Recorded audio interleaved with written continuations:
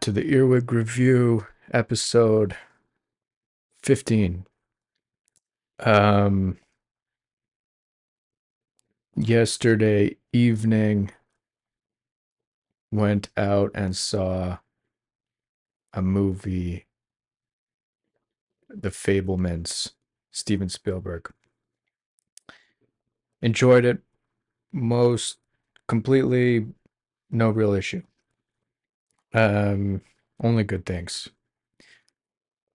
But there was one part, and there's a few parts, but one in particular, um, that I really enjoyed when he's got this uncle who comes to town and he gives him this whole speech in the night and he says something, let me paraphrase very roughly. He says to the young Steven Spielberg, maybe he's, 10 or 15 or some young age, I don't remember. Something along the lines of, art is not a fucking joke. And I thought that was very nice to hear. Um, the movie talks a lot about reconciling with the impulse to be an artist in whatever fucking way. Um, and it definitely hits some notes on that level. So, you know, that stayed with me um throughout the day. But very very cool to see a movie like that. Um Throughout the evening, I got some email yesterday that generally pissed me off. You know, um sometimes you make big proposals, you put in a lot of work to do something, and then people say no. And in this case, it just totally, my mood just fucking just takes a total nosedive. And your your thoughts just kind of keep kind of toiling about it. I was getting the tires changed on the car, and I just get this email, and suddenly just like carrying these tires, and I'm pissed off. It was a totally normal day. Um, but just it's not the biggest, it's not a big deal by any measure. It's easy to just kind of mitigate these things and turn them into nothing, but still, despite yourself, it's just an incredible piss off, you know, these kind of things. So you get in these moments where you don't know why something is pissing you off so much, and you know it's not a reasonable response, um, but still, it just stays with you. So, whatever, go on and continue to live my life, knowing full well, it's like, this is annoying. I can't focus properly. Go to sleep, but wake up, what, 3 in the morning, 3 till 6, I'm up, just kind of stewing about this whole fucking thing, being pissed off, um, trying to process the, trying to process it in the most simple way, in the trying to just not be dramatic and not be, overtly sensitive. Um, and I was just sitting in my chair and whatever, watching, trying to read a book, trying to watch YouTube, just whatever. Um, and then I got a few lines out, just you know, it's like, okay, I should make a list of, should itemize these these things that are bothering me. So I have the impulse to do that. So I kind of, scratch down one thing, okay, scratch down the other, scratch down the other. Probably got about 6 or 7 thoughts down. And then I think I ate an orange and then um and then I got back to sleep at about 6 a.m. Woke up a few hours later, maybe 9. And then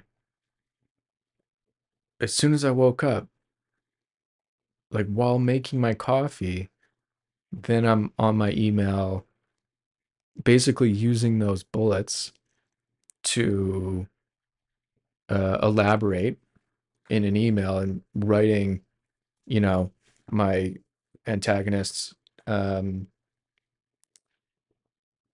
the my rebuttal, essentially. And as this gets processed, the temperature and the anger just starts to release, and as kind of much as it kind of peaked, now it's just coming down. So we're talking about like maybe a 12-hour period, maybe a bit longer, but to kind of measure the amount of time it takes when to process one of these negative emotions or negative responses. It's interesting. You get pissed off, and then it's like, okay, there's 12 to 16 hours of fucking, uh, processing time, problem solving to deal with it. And then I was more or less good, um, once I got the email sorted out. That said, let me try to unpack this. Um,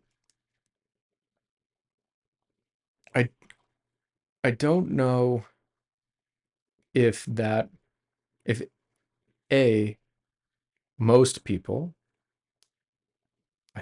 my general assumption or take is that a lot of people wouldn't react as strongly as I did to this particular thing. Um, it would probably just be like, okay, cool, we'll deal with it next week, whatever. Whereas I just go right up, and I'm just, have this high sensitivity to certain things, and this is one of them, being told no. When it comes to, the plan of action that I think is perhaps correct, the outline that I proposed. Um, and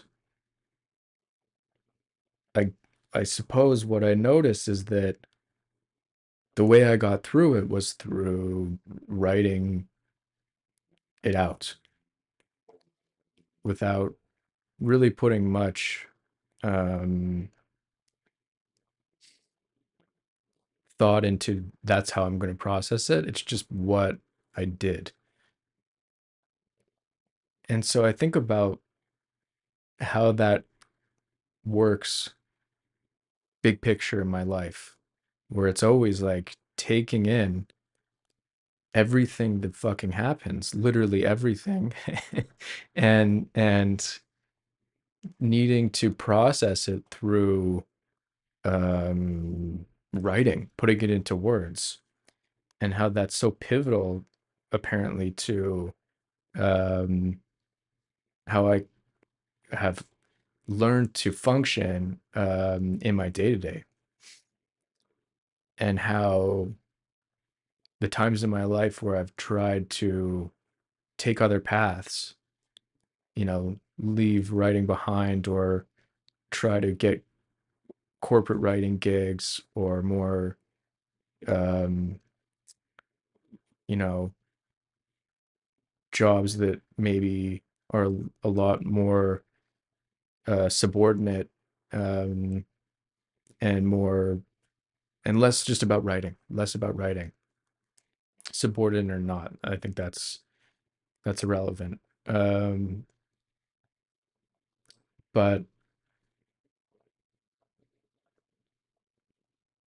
to tie this back to this, I think a lot of the ideas that are put forth in the Fablemans movie, in the Steven Spielberg movie, where his uncle's kind of warning him, and he's like, "Look, like, if you don't figure out a way to reconcile this impulse you have to make movies, you're gonna end up crazy like your mother." And and that is an art is not a fucking joke. You don't just you can't just put it aside and not take it seriously, or it will fuck you up. And I think about, you know, my whole experience in life, um, and I get that. I get that.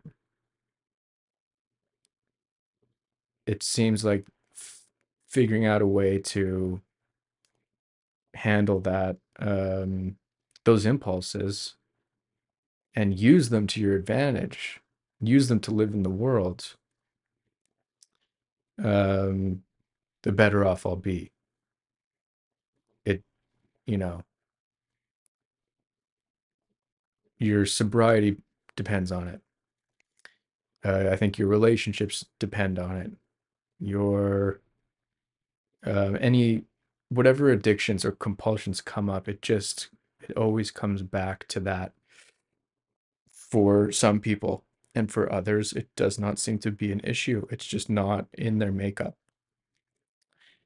So, are we talking about these kind of more or less tortured artist stereotypes or caricatures? Probably. Am I completely embarrassed by that? Absolutely. But you know, it is what it is. So I suppose the only other thing to kind of mention about it, when watching that movie in particular, I think it's interesting to note how when you see this young Steven Spielberg character always gravitating towards the camera and the editing machine, and I translate that immediately to, I suppose, like the kind of image in my head is of fucking this writing thing. Um, just fucking keyboards, typing on keyboards, scribbling in notebooks. And I don't know where that came from or why it's there, but every time I've tried to ignore it, it just blows up in my face more and more. And there's there's no leaving it behind. So that's all that.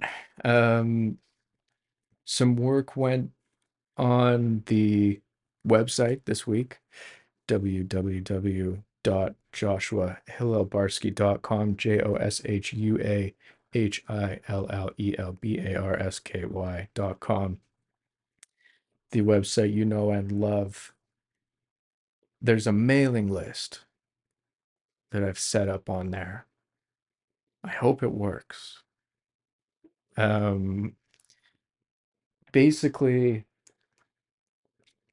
you can sign up, and I took what I wanted to do because these mailing lists are fun. I write a lot of long emails, like in certain jobs I've had in my current teaching gig. I write um, big emails to people, and I like that. And I wanted to bring that to this whole ecosystem that I've been building. Um, And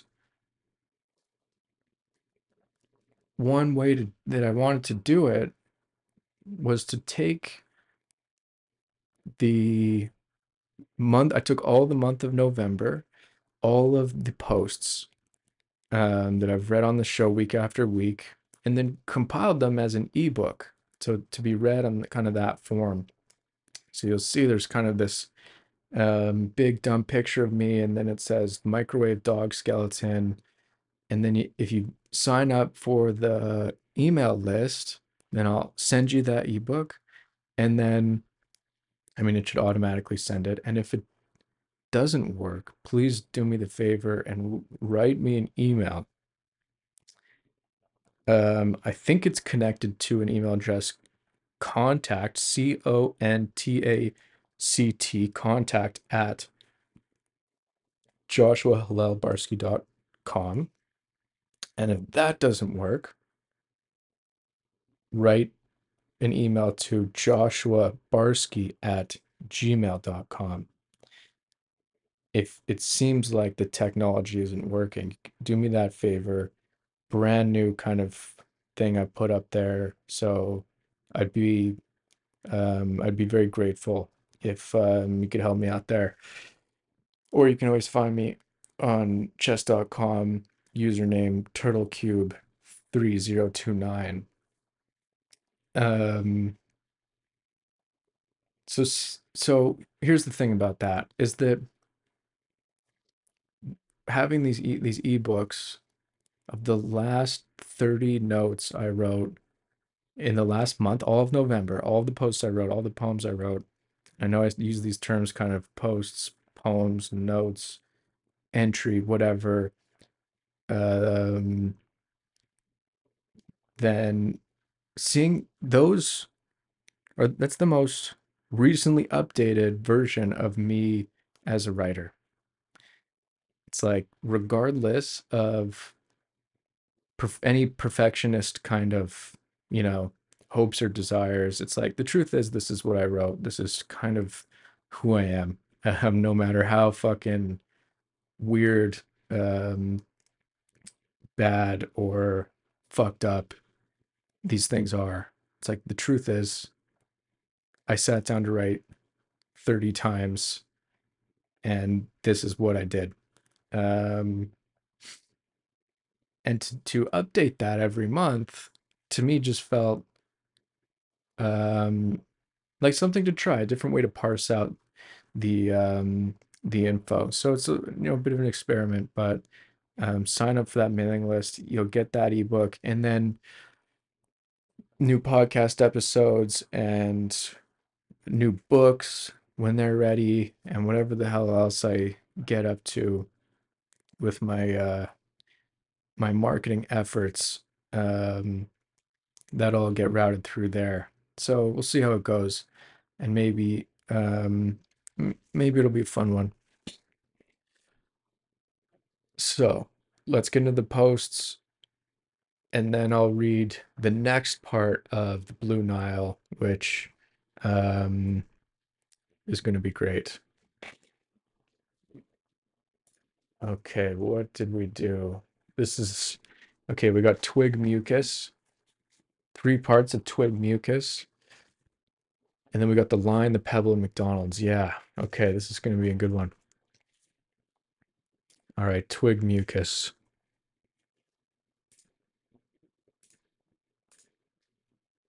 Where are we at?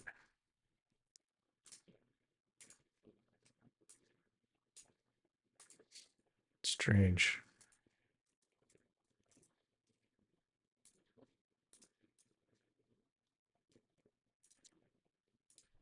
Why having some technical, it's a sticky mouse, meaning I'm clicking the post, but it's not giving me any info.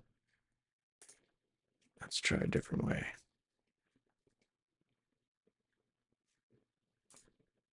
Okay, Twig Mucus. A peanut twig and octopus foreskin under the door. Twig chipotle, twig mucus. A whale was stuffed into a hotel room.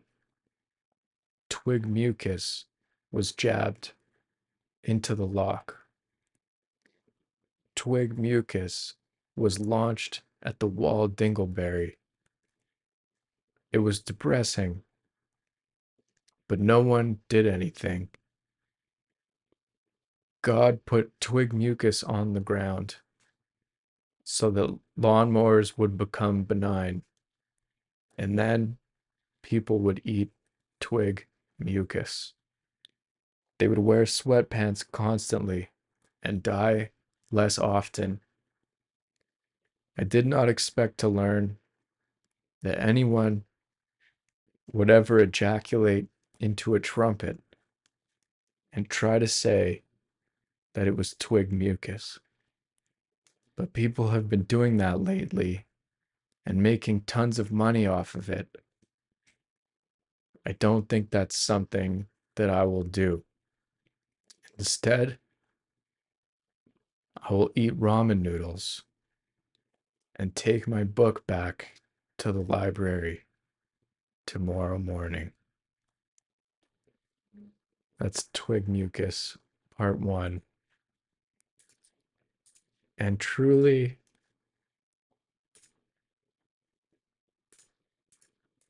it's a great one. And why the hell is this fucking website not working?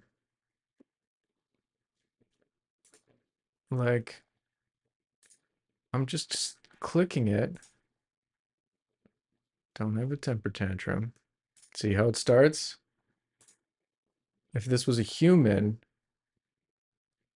I'd probably have a total fucking hissy fit and not sleep tonight and need to write a fucking 3,000 word essay about it. But since it's a robot and the internet, it seems more forgivable. Okay, that was Twig Mucus. And by golly, that was good. A peanut twig. Peanut twig, yeah. An octopus foreskin under the door. Peanut twig and octopus foreskin under the door. Twig chipotle, twig mucus. Okay. A whale was stuffed into a hotel room. Twig mucus was jammed into the lock. Okay. That's what do we got here? Okay. Twig mucus was launched at the wall dingleberry. It was depressing, but no one did anything. God put twig mucus on the ground so that lawnmowers would become benign. That's so fucking stupid and awesome. And then people would eat twig mucus. They would wear sweatpants constantly and die less often. Isn't that great? I did not expect to learn. This is good. This is great. I did not expect to learn that anyone would ever ejaculate into a trumpet and try to say that it was twig mucus. So there's a big clue as to this twig mucus thing we're talking about. Let me assure you, is not ejaculate from a trumpet. And despite what these people may be telling you, that's what I'm hearing. But people have been doing that lately and making tons of money off of it. Oh, God. I don't think that's something that I will do. Of course not. Instead, I will eat ramen noodles and take my book back to the library tomorrow morning. Good. That was a week ago. I wrote this. Have I evolved out of the, abstract nonsense of writing about ejaculating into trumpets and wall dingleberries and fucking whatever that was? No. I'm no better than what you just heard, no matter how fucking awesome it was.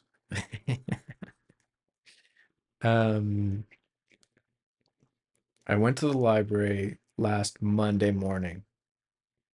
It was like a treat. I feel like I did a lot of work on Sunday, and I was like, I just want to go to the fucking library and just like not give myself a time limit and and just be there.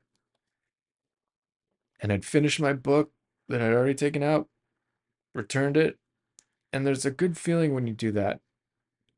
When you because you it gives you the freedom to take out another any book you want. You can take it out and um that's there's a sense of I don't know what it is, but it's I think a lot of people you just I feel like I discovered that when I was a young kid, you know. Maybe your folks would take you to the library. Let's go to the library. Okay. What's in the library? All of these books that are kind of free, you get for a bit, but you bring back because they belong to everyone. It's like the only like true sense of equality like ever that makes any sense. And it doesn't matter who you are. You can show up there and fucking read these books and take them home, bring them back. And I don't know, there's just something I remember how that felt.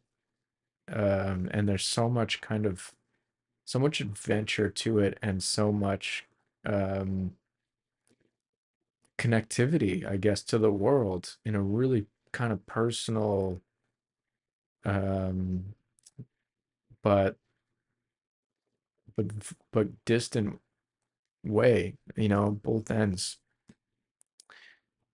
And yeah, I'm getting fucking super emotional thinking about it. But anyway, I got this other book um, from the library and I'm reading it bit by bit. And that book, I think it's by, wait, this is Economic Thought, A Brief History by Heinz D. Kurtz. And it's really a short book. And they just are talking about breaking down um, these economic concepts. And I assume really the kind of smallest, it's almost like for the layman, right? So I'm reading that, and then I'm almost finished Sabbath Theater, Philip Roth. So that's the I think yeah, I read Counter Life, and now I'm reading Sabbath Theater. And that's really something. Not I don't know where I stand with Sabbath Theater yet. It's great, like it's fucking crazy. And I'm so happy to read it. But as far it's one of these books, and I think most Philip Roth books are like this, where they're just above you. They're just like they'll show you what to how it goes. Like your opinion is like you don't really get one. Like it's ahead of you, I think. That's how it feels for me. They're just so kind of above my pay grade. So I don't it's like watch and learn. Is how I feel like it is with those Roth books, especially this one. There's just something so ruthless. That's what it is. It's a fucking ruthless book, and I think it really it's like a dangerous read in that it's dangerous because it's so liberating and like, look, whatever you fucking thought was a weird thing to write, or you know, was a kind of a odd concept. Like this guy's fucking, he was doing it in the 90s already, you know, winning every prize on earth for it. And, you know, no one gives a shit about your fucking, what you think is weird that you wrote because Philip Roth is fucking awesome. Okay, Twig Mucus 2. Let's see. The exhaustion of 6 carrots has become the concern of the community. They have realized something. They have realized that twig mucus is the equivalent of a benign carrot stick. I have no desire to help them. I only have a desire to eat potato chips while reading a book. I will sit in my chair or on the couch, and I won't even open the news. Eventually, I will fall asleep,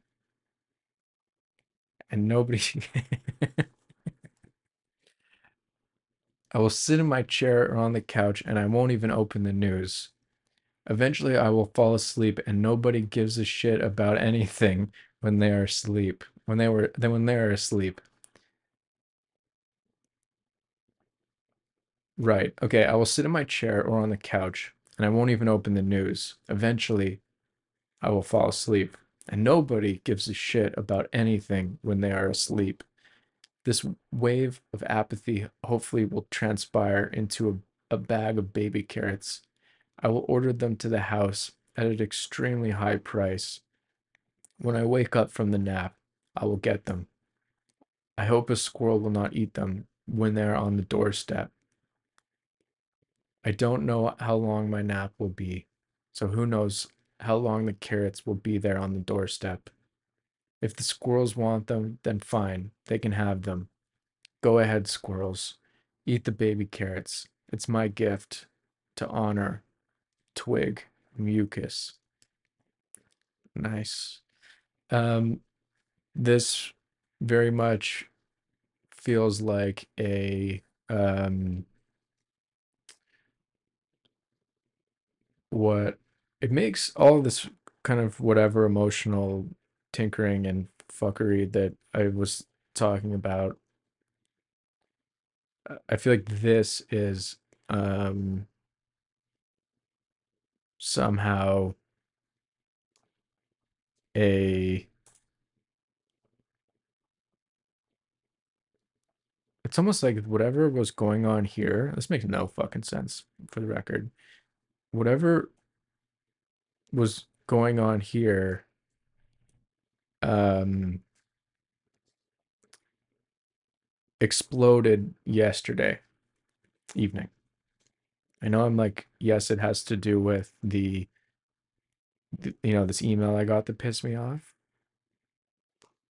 But something about reading this, I'm like, I think I was already kind of ramping up. I think I was like building frustration, building kind of working towards like some kind of fucking shit. I don't know. The exhaustion of 6 carrots has become the concern of the community. Okay. The exhaustion of 6 carrots. Exhausted. These carrots are exhausted. And everyone is concerned. They've realized something. They have realized, of course, the twig mucus is the equivalent of a benign carrot stick. So this is news to our friends from Twig Mucus 1, who thought it was trumpet ejaculate. Oh, it's the benign carrot stick. I have no desire to help them. I only have a desire to eat potato chips while reading a book. Yes, leave me the fuck alone and deal with your fucking baby carrot. I will sit in my chair or on the couch and I won't even open the news. That's yes, you know, I've been trying to be very diligent about keeping up with the news because I'm very much the kind of person, if I don't make it an everyday chore, it'll fall by the wayside because I will be reading something else or watching something that um, maybe is a little less responsible, but more up my alley. Anyway, I can see already, I'm like, fuck the news, man. Eventually, I'll fall asleep, and no one gives a shit about anything when they're asleep. Yes, I would have loved to have read this last night. This wave of apathy hopefully will transpire into a bag of baby carrots. Okay. This apathy to the baby carrots, but we're talking about the benign carrot stick. Exhaustion, the carrot. Okay. I'll order them to the house at an extremely high price. I don't get it. Yeah, okay. When I wake up from the nap, I'll get them. And maybe they'll get eaten by a squirrel, basically. I don't know how long my nap will be, so who knows, the carrots will be on the doorstep. Squirrels want them, then fine, they can have them. Go ahead, squirrels. Eat the baby carrots. It's my gift to honor Twig Mucus. It's a great post. Um, I mean, this is just what it's all about, is some average fucking Twig Mucus 2 post. That really is neither here nor there. In the grand scheme. Let's read. It's just a sequel. It was the sequel. And now let's read part 3. Let's see how this trilogy goes. But did Twig Mucus 2 top Twig Mucus 1? I don't think so. Twig Mucus 3, eat pizza. The shopping cart was full of twigs and twig mucus. I pushed it through the parking lot, and the receipt went flying in the wind. It was long gone. It went into a cloud. We drove home, and on the way, the car became totaled. So we lit it on fire and walked home. I will miss that old car. I always thought that one day we would drive it to Montreal, but I guess I was wrong. We will have to buy a new car now. I think that will be the end of Twig Mucus. At least I hope it is. I know sometimes things seem pointless, and truthfully, sometimes they are. But tomorrow, we are making pizza for dinner. I will look forward to it. I will dream of it tonight when I'm sleeping. So there is that. And if that isn't enough, nothing ever is or will be. Believe in whatever the hell you want. Truly, I could care less. But eat pizza. I think that will be the conclusion of all of this. Eat pizza in heaven and in hell. Eat pizza. Eat pizza. Okay. Twig Mucus 3, eat pizza. I'm going to read it again. The shopping cart was full of twigs and twig mucus. Okay. I pushed it through the parking lot, and the receipt went flying in the wind. It was long gone. It went into a cloud. Okay, I'm getting it now. Leaving the grocery store. Um, Shopping carts full of twigs and twig mucus. Pushing through the parking lot, and the receipt went flying in the wind into a cloud. We drove home, and on the way, the car became totaled. So we lit it on fire. Presumably, we got into an accident. So we lit it on fire and walked home. I will miss that old car. I always thought that one day we would drive it to Montreal, but I guess I was wrong. We will have to buy a new car now. I think that will be the end of Twig Mucus. At least I hope it is. I know sometimes things seem pointless. Okay, so that it's like, yeah, I get all of that. It's like running this errand and getting groceries, driving home, the car gets fucking losing the car. I know sometimes things seem pointless, and truthfully, sometimes they are. But tomorrow, we are making pizza for dinner. I will look forward to it. I will dream of it tonight when I'm sleeping. So there's that. And if that isn't enough, nothing ever is or will be. Believe in whatever the hell you want. Truly, I could care less. But eat pizza, I think. That will be the conclusion of all of this. Eat pizza in heaven and in hell. Eat pizza. Eat pizza. Okay, I get it. I think it's I think that this is a kind of it's like attempt at um a stoic outlook. It's like a certain glamorization of strength that I don't think that I have. Um, I think that sometimes it can be so like stupidly fragile in the face of such kind of the word pathetic is on my mind. Um, the most can be so fragile the most in the face of such pathetic adversity. Such little things can tip us off in such stupid ways. That's what I'm trying to say. And it makes me wonder if when things happen that are, you know, above than usual shitty, real shitty problems, not just you got a work email that pissed you off. It's truly not even conclusive and still, whatever. And you break. Imagine if your strength is really tested, how would you react? And I think what this is telling me, or how I'm interpreting it in this, from this point of view, is that it's you'd like to think that in the face of adversity, you would still be able to muster enough hope and strength for the fall for the following day and having a simple meal the following day. This is what this is about. You can it's kind of like to accuse like um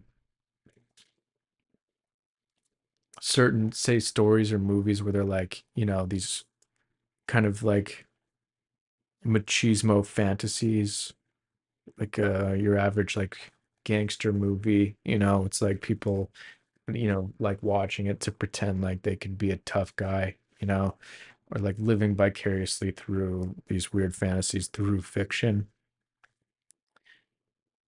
Common thing, neither here nor there. It's fine.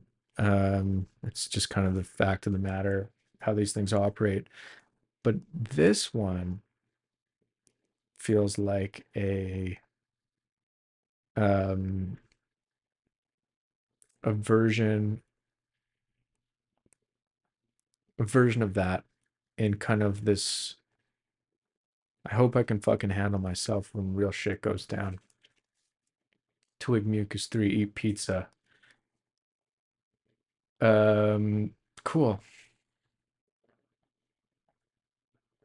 November 30th, The Line. When I was a kid, I can remember the best times were being alone. And I can remember the worst times were also being alone. I saw it as a fault then, but I can see now how important it is. I don't want to bother you with talk about salamanders or beach garbage. Instead, it may be good to sit quietly and try to be calm. The world can seem very fucking incompetent at times, but I realize I am the through line. I am on both ends of the line, for better and for worse. What is left is to try again tomorrow. It's only a day away. It's the same fucking story. This is the magic trick of the earbook review. And I think I'm guilty of repeating this information every week. So, fucking whatever. Um, it's like I was I made it seem like yesterday evening I got so pissed off from that email, but I'm realizing it's not the fucking case. I was pissed off all week. I've been dealing with shit all week. And that was on Saturdays I don't work, right? I take Saturdays off. I've been doing this for years. Um, I don't I even looking at my email, like, why the fuck did you or do you have your email? How do I turn my fucking email off on Saturdays? There's got to be a way. Like, just don't look at it then. Get it on Sunday. But like, fucking, that was so dumb. Anyway, what happens is I have a week, and this week had to deal with people, and and I felt like I was surrounded by fucking incompetence, and I was pissed off. And usually I feel like I can handle it. And I'm not so like angry about the incompetence of it all. I'm just like, I can handle it, whatever. But this week I boiled over. That much was fucking, that was very clear. I just said boiled over and I remembered I have a soup. Fucking hell. The stove downstairs. It's at the lowest heat. It's in a fucking crock pot. It's fine. Let me, whatever. No, I'm just gonna leave it. The worst thing that could happen, it's literally just lentils, um, a bouillon cube, an onion, and kale. I was just using up lentils in the fridge. I'm like, let's put the soup together. Even if it cooks down to, the more it cooks, the better. Let's leave it at that. It's gonna be fine. I think we're gonna stop. You think I'm gonna pause the Earwig review to check on a soup? Are you crazy? I would never.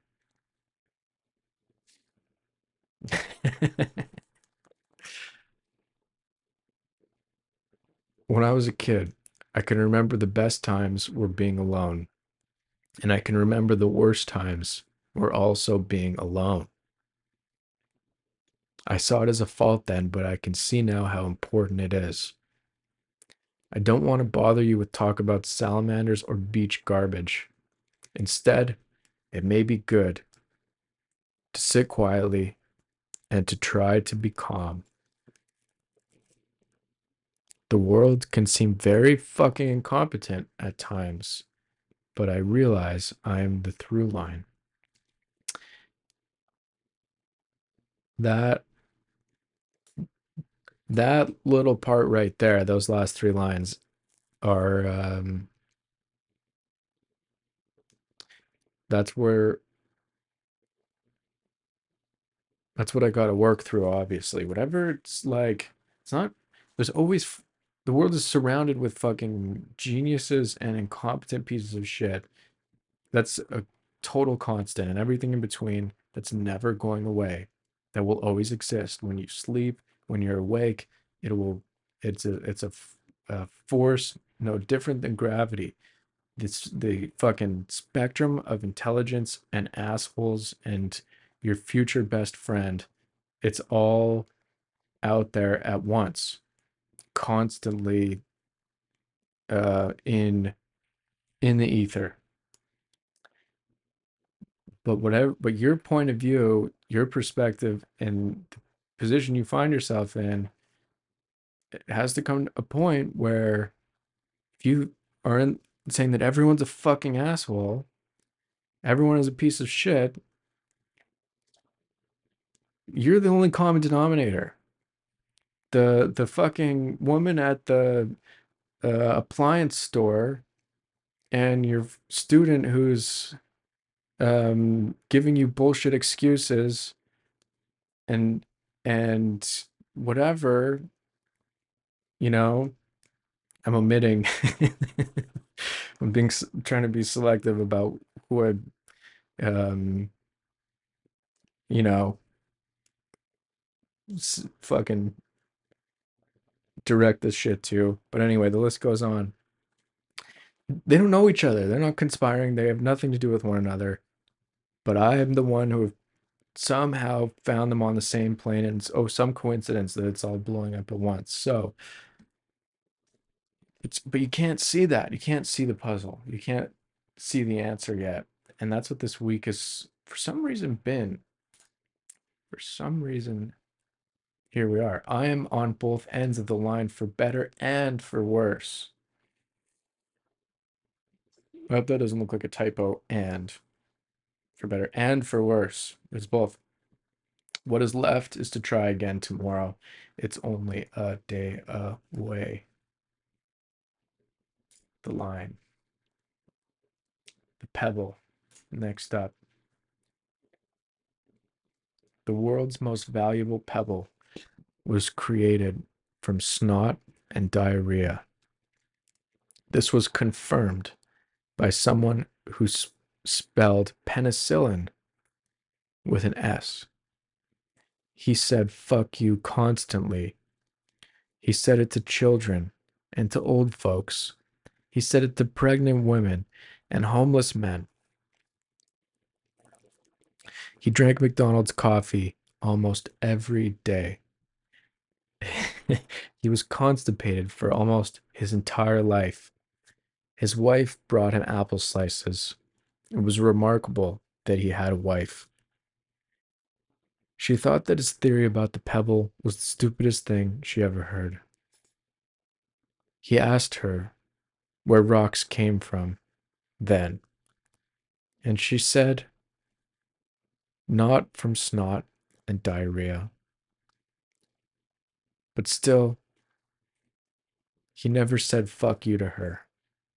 He would never say fuck you to his wife. He would say it to anyone, but not to her. He was a man who loved his wife. He loved her very much. Despite being the through line,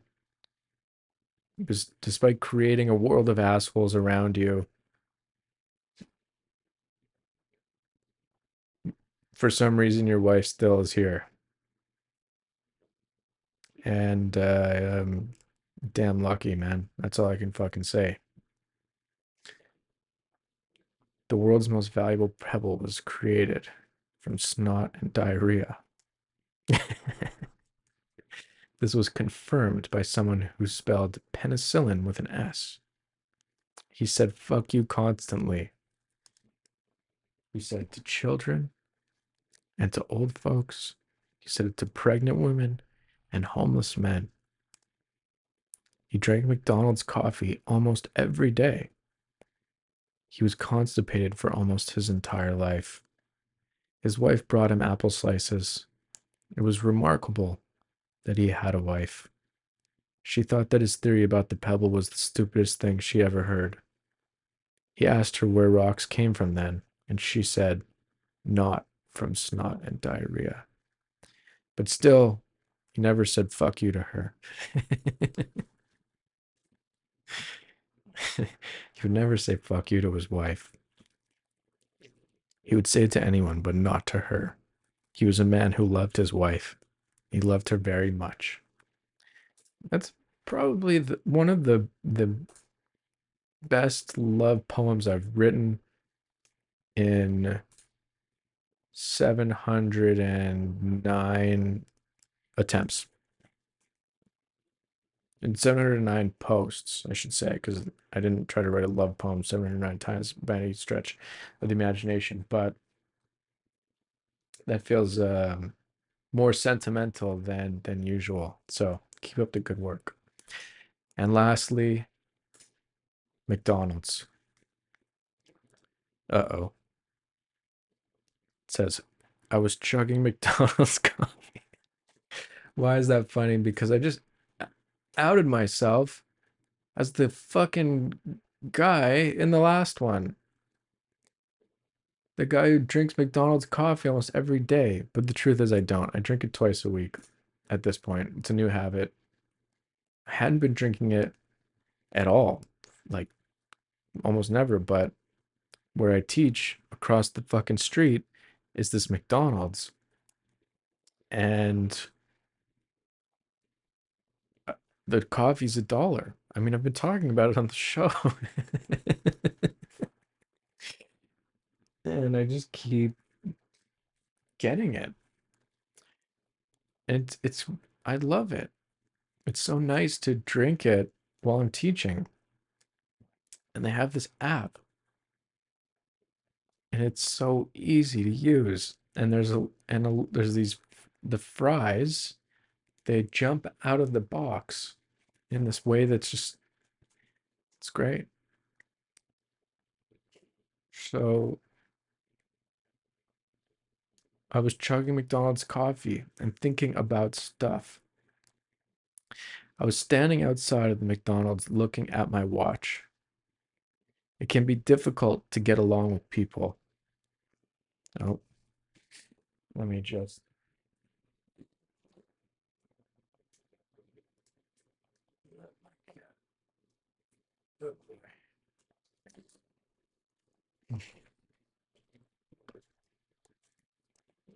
Okay.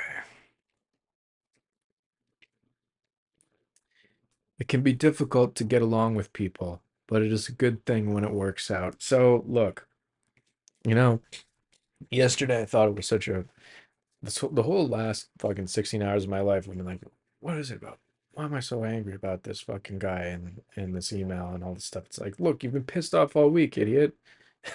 Like, look, why didn't you fucking do the show? Do the yearwood review. Obviously, you've been angry all week, you dumb fuck. You've been boiling out. You exploded. It was too much. The day you finally spend to this always happens on Saturdays. Is I work every other day, Sundays, and on Saturdays I just try to relax, and it all comes out because I don't know if I spend enough time decompressing. I'm always just like basically binge work and then binge rest on Saturdays, and then Sunday go all over again, and then I find myself in these fucking you know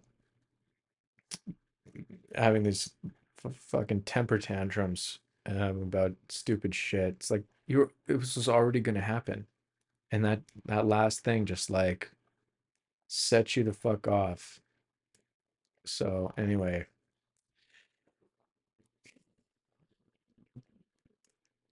okay, it can be difficult to get along with people, but it's a good thing when it works out. I'm not the best at it. I'm not the best at it, but sometimes it works out. I want to get along with people. I do, but it's difficult. It's fucking hard. There's like, I feel like I lost sight of it along the way, but I look back and I think of my entire life and realize it's always been fucked. It's a difficult thing, but the people that are in your life that you get along with and that don't get included in these fuck the world temper tantrums, like you gotta be so fucking lucky for that. There's been times where I more or less had been distant enough that even those small communities, like we can count, like I don't know, can get really slim. You can get really disconnected, and and it's fucked.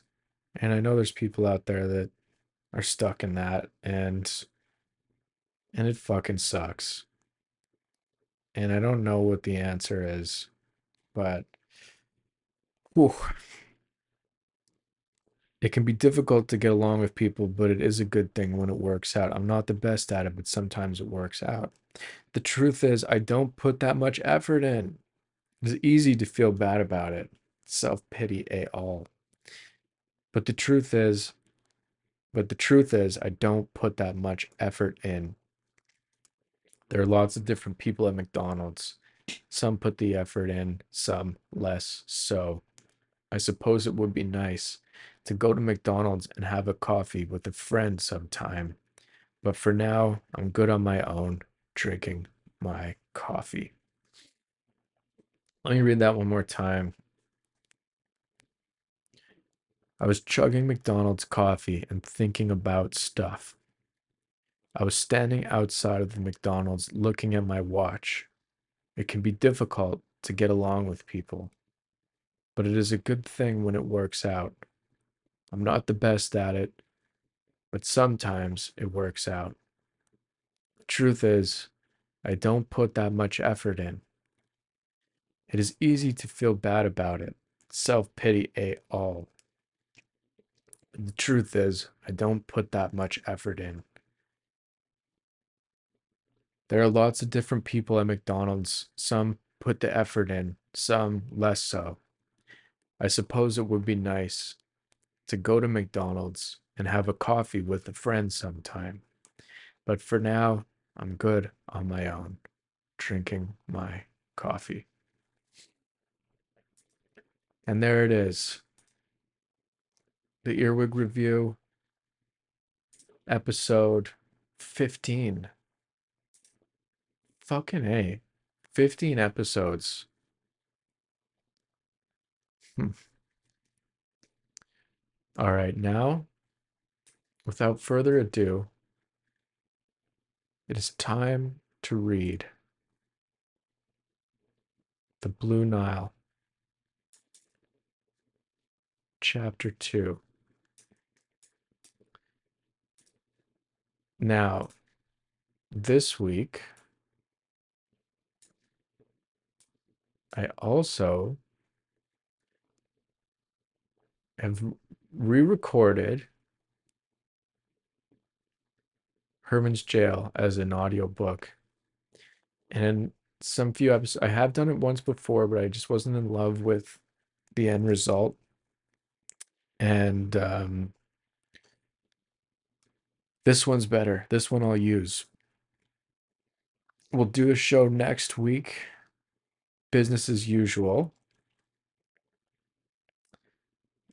Then the 2 weeks after that, I'm out of the country. So I'm going to play, unless I change my mind about this plan, but I'm going to play the entirety of Herman's Jail audiobook. We got dogs. The entire Herman's Jail audiobook, part one, part in two parts. Each, I think it's going to be about 3 hours. I've recorded about 2 hours so far. It's going to be an hour and a half each episode on those. I guess that'll be episodes 17 and 18 will be Hermit Jail as an audiobook. And then on episode 19, I'll have like tons of posts to read. It's going to be fucking crazy. And I'll have come back from this trip and, holy shit. So lots going on in that way. And let us now read The Blue Nile, part two.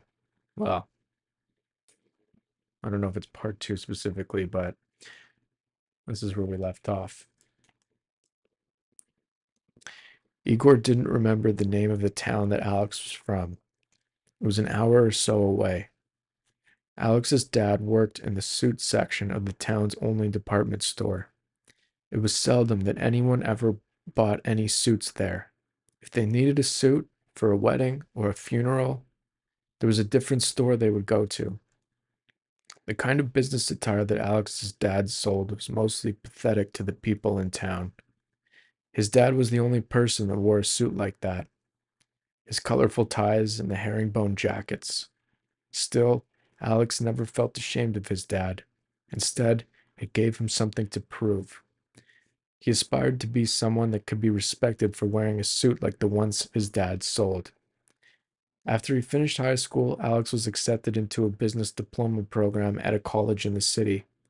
He moved to the city and wore those suits to class for less than a week before giving up and conforming to an attire that seemed more ordinary. Before the year ended, he had dropped out of the program. In the end, he felt like it just wasn't for him. They walked near the lake shore. They passed the ferry terminal and some kind of event center. There were seagulls clustered around the patio. People wore expensive gowns and suits, and held champagne glasses.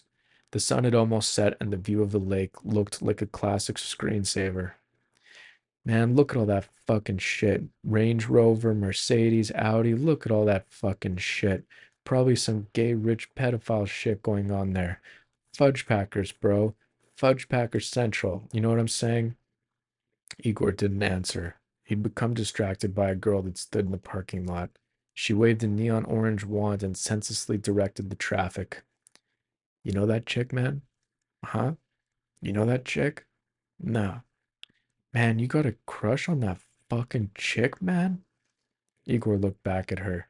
He knew that she would never want to talk to him, but still he imagined what their conversation would be like. He imagined her seeing his jacket and how impressed she would be knowing how expensive the brand was. She would see how well it suited him. He imagined that if she loved him, then everything would be okay. Yo, man, what? You got a crush on that fucking chick, man? No, man. Igor looked at Alex, his unfortunate and disproportionate nose and his receding hairline. He couldn't believe any girl would go home with him, even from Crocodile Rock. Carlo will let us in. Don't say anything. Just follow me. He'll take us to the shipping containers. The first one he opens, that will be you. I'll start the truck, and then you get in and drive. As soon as I start the engine, you get in and do not shut it off. Whatever you do, don't cut it, all right? All right. Go to the address. Go to the back of the building and drive in. The gate will be open. If it isn't, go circle around until it is. Igor nodded. Do you understand everything I'm telling you? Igor nodded. If you fuck this up, I will likely get my new girlfriend to shit in your hair, and then I will never talk to you again.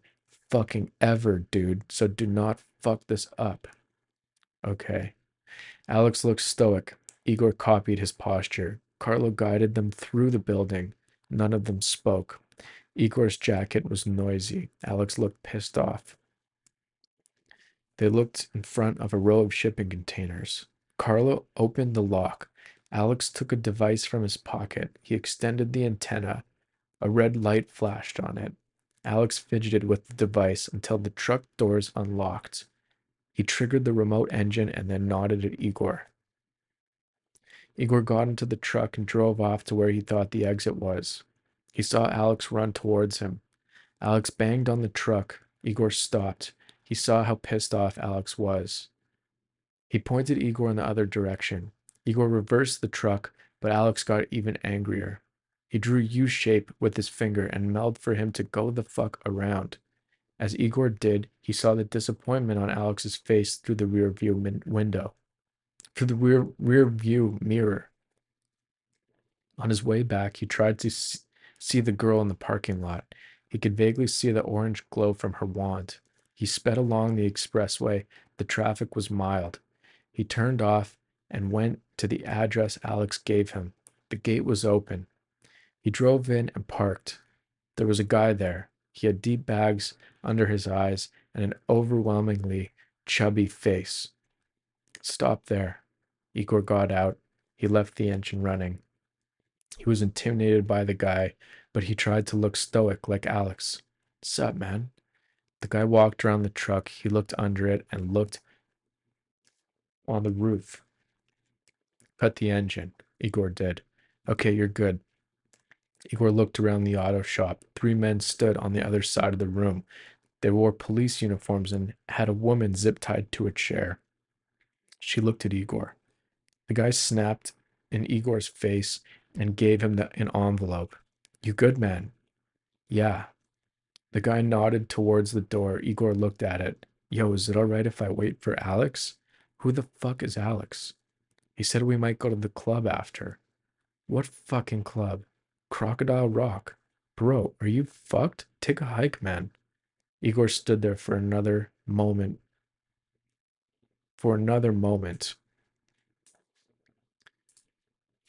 Bro, fucking scram. Igor rushed out of there. He stood outside and opened the envelope. He counted the money. The guy followed him. Don't fucking count that here. Get the fuck out of here, man. Fuck. Igor put the envelope into his jacket. There was a secret pocket that the money fit into well. He went back to the street and walked for an hour or so until he got to the club district. There was a long lineup of men outside of Crocodile Rock. He didn't see Alex or Carlo or the guy from the auto shop. He went to the window and tried to look through it. A security guard came up to him and grabbed him by the back of the collar and told him to fuck off. He stopped at the gas station on the way home. After midnight, they sold 2 hot dogs for the price of one. He loaded them up with onions and sauerkraut and ketchup and ate them beside the propane tanks. He hoped the meter maid would show up again. He thought of what it would be like to talk to her. He imagined her asking him to go to her house. She would drive him there in her stupid car, and he would tell her about the truck that he drove. He imagined that she would try to force him to scrub menstrual blood from her carpet with all of her hideous cleaning products while she caught up on a TV show she had missed. He imagined all of the stupid TV shows she probably watched. He imagined her eating non-fat ice cream and stinking out the place with her thunderous and constant need to queef. She probably queefed out her ass, Igor thought, and smiled and wiped ketchup off his face. He became afraid that she might be the woman that Alex was in love with from Crocodile Rock, the one who might shit into his hair. How fucked would that be? Igor said to himself. How fucked would that be? On his way home, he saw the prostitute standing underneath the pizza sign. He had $500 now, minus the price of the hot dog. He looked at her, but she didn't notice him. Instead, she stared off at some cloud that didn't exist. He was too afraid to speak to her. He went back to his apartment and looked at her from the window. Eventually, a man stumbled up to her. He wore an expensive-looking suit. He took her hand and they walked off together. Igor went onto his laptop and watched a show about a serial killer for almost 3 hours. Afterward, he watched videos of people having sex. He was annoyed by any lesbians and any men that he saw. Instead, he watched girls that were alone.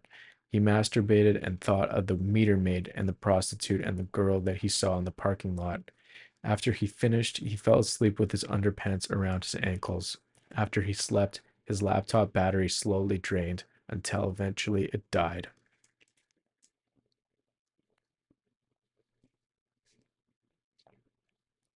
Igor sat in his mother's kitchen. His mouth was full of salted fish and black bread. His mother took the envelope of money that he gave her to her bedroom. Your sister, Igor, things aren't going well for her. Her professor, who teaches her nothing. She wants to follow him to some nothing town. Which town? I don't know.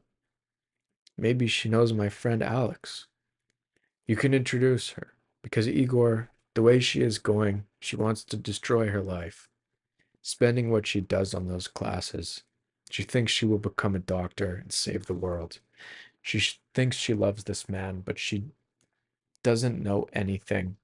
She is throwing her life away, but she thinks nothing will ever happen to her. She thinks it will all end up as well as her dreams. How wrong she is.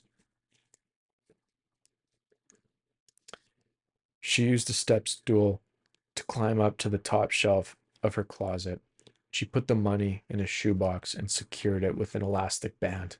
She closed the closet door and put the step stool back to where it was. I'm very proud of you, Igor, and your sister too. She knows how hard you work, even if she doesn't say so. If you weren't so responsible, Igor, she would be so buried into debt she would never climb out of it. She knows how hard you work, and she's very proud of you, Igor. Thanks, Mom. Igor burped into his fist and slouched into his chair.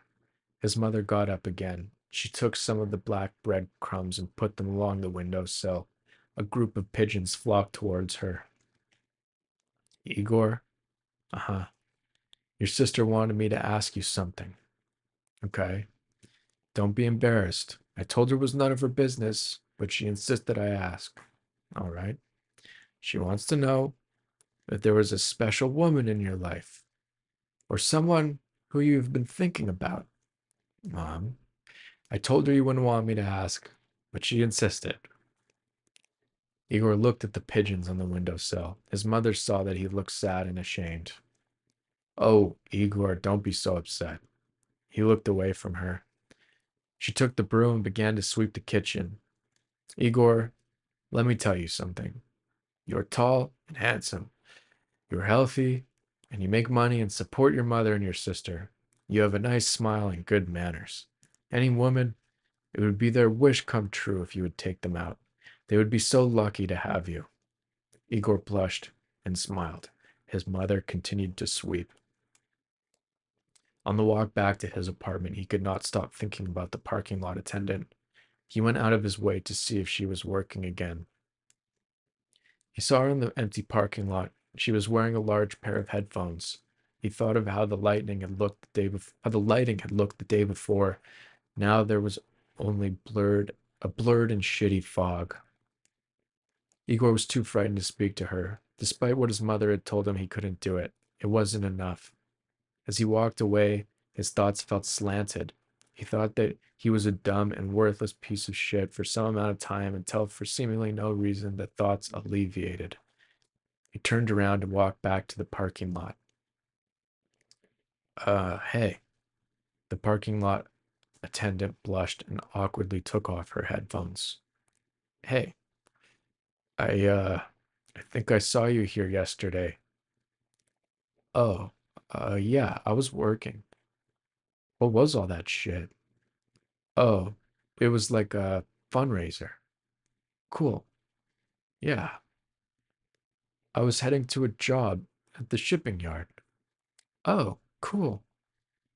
Yeah. Igor looked at the ground. She looked away. He zipped up his jacket and she looked up. He saw her look at the brand on it. He wasn't sure if she knew how expensive it was. He looked at her backpack on the ground. The fabric was old and torn, and there were abstract and satanic looking Sharpie marker drawings on it. Are you, do you need a parking spot? Oh shit. No, shit. That's all right. Sorry. That's okay. So you just stand here and wait for people to show up? Pretty much. Does it pay good? 20 an hour. So like it's all right. Oh damn. Yeah, so like whatever. Yeah, that's good actually. I barely do anything. I just stand here and chill and listen to music.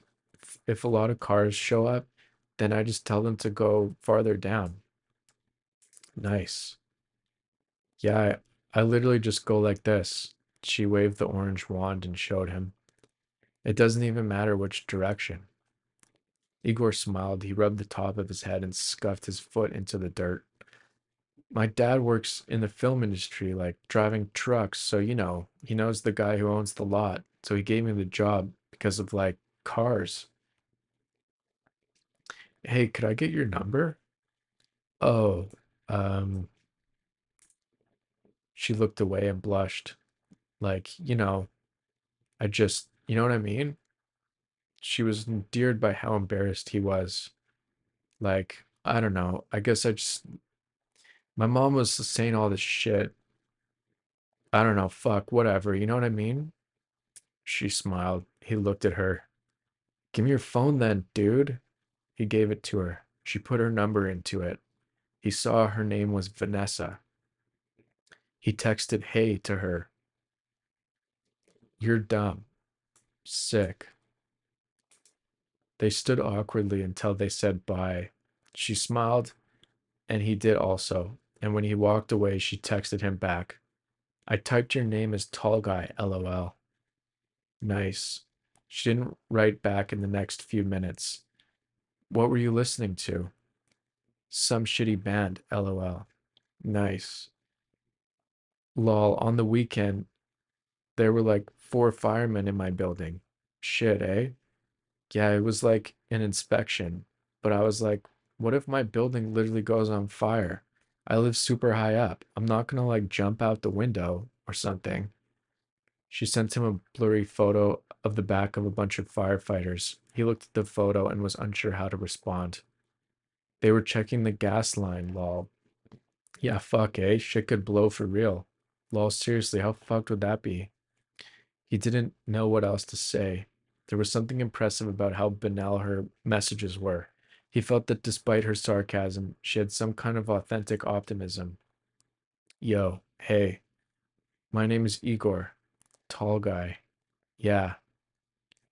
After a few minutes, she wrote, The Blue Nile. What's that? Some shitty band I was listening to. Oh, sick. Yeah. Lol. And there it is. Second part of the new story, the new book, The Blue Nile. And without further ado, that is the end of the Earwig Review, episode 15. So head down to the website, sign up for the mailing list at www.joshuahillelbarsky.com, JOSHUAHILLELBARSKY.com. Get on the mailing list. And if it doesn't work, you got to tell me. Write me an email at contact, CONTACT, at joshuahillelbarsky.com or joshuabarsky at gmail.com. And I'll sort out the details. We can get to the bottom of that. And thank you, as usual. This is the greatest Canadian fiction writing podcast in the world, and I'm very happy to be. What am I happy about? And it's fucking awesome. So thank you.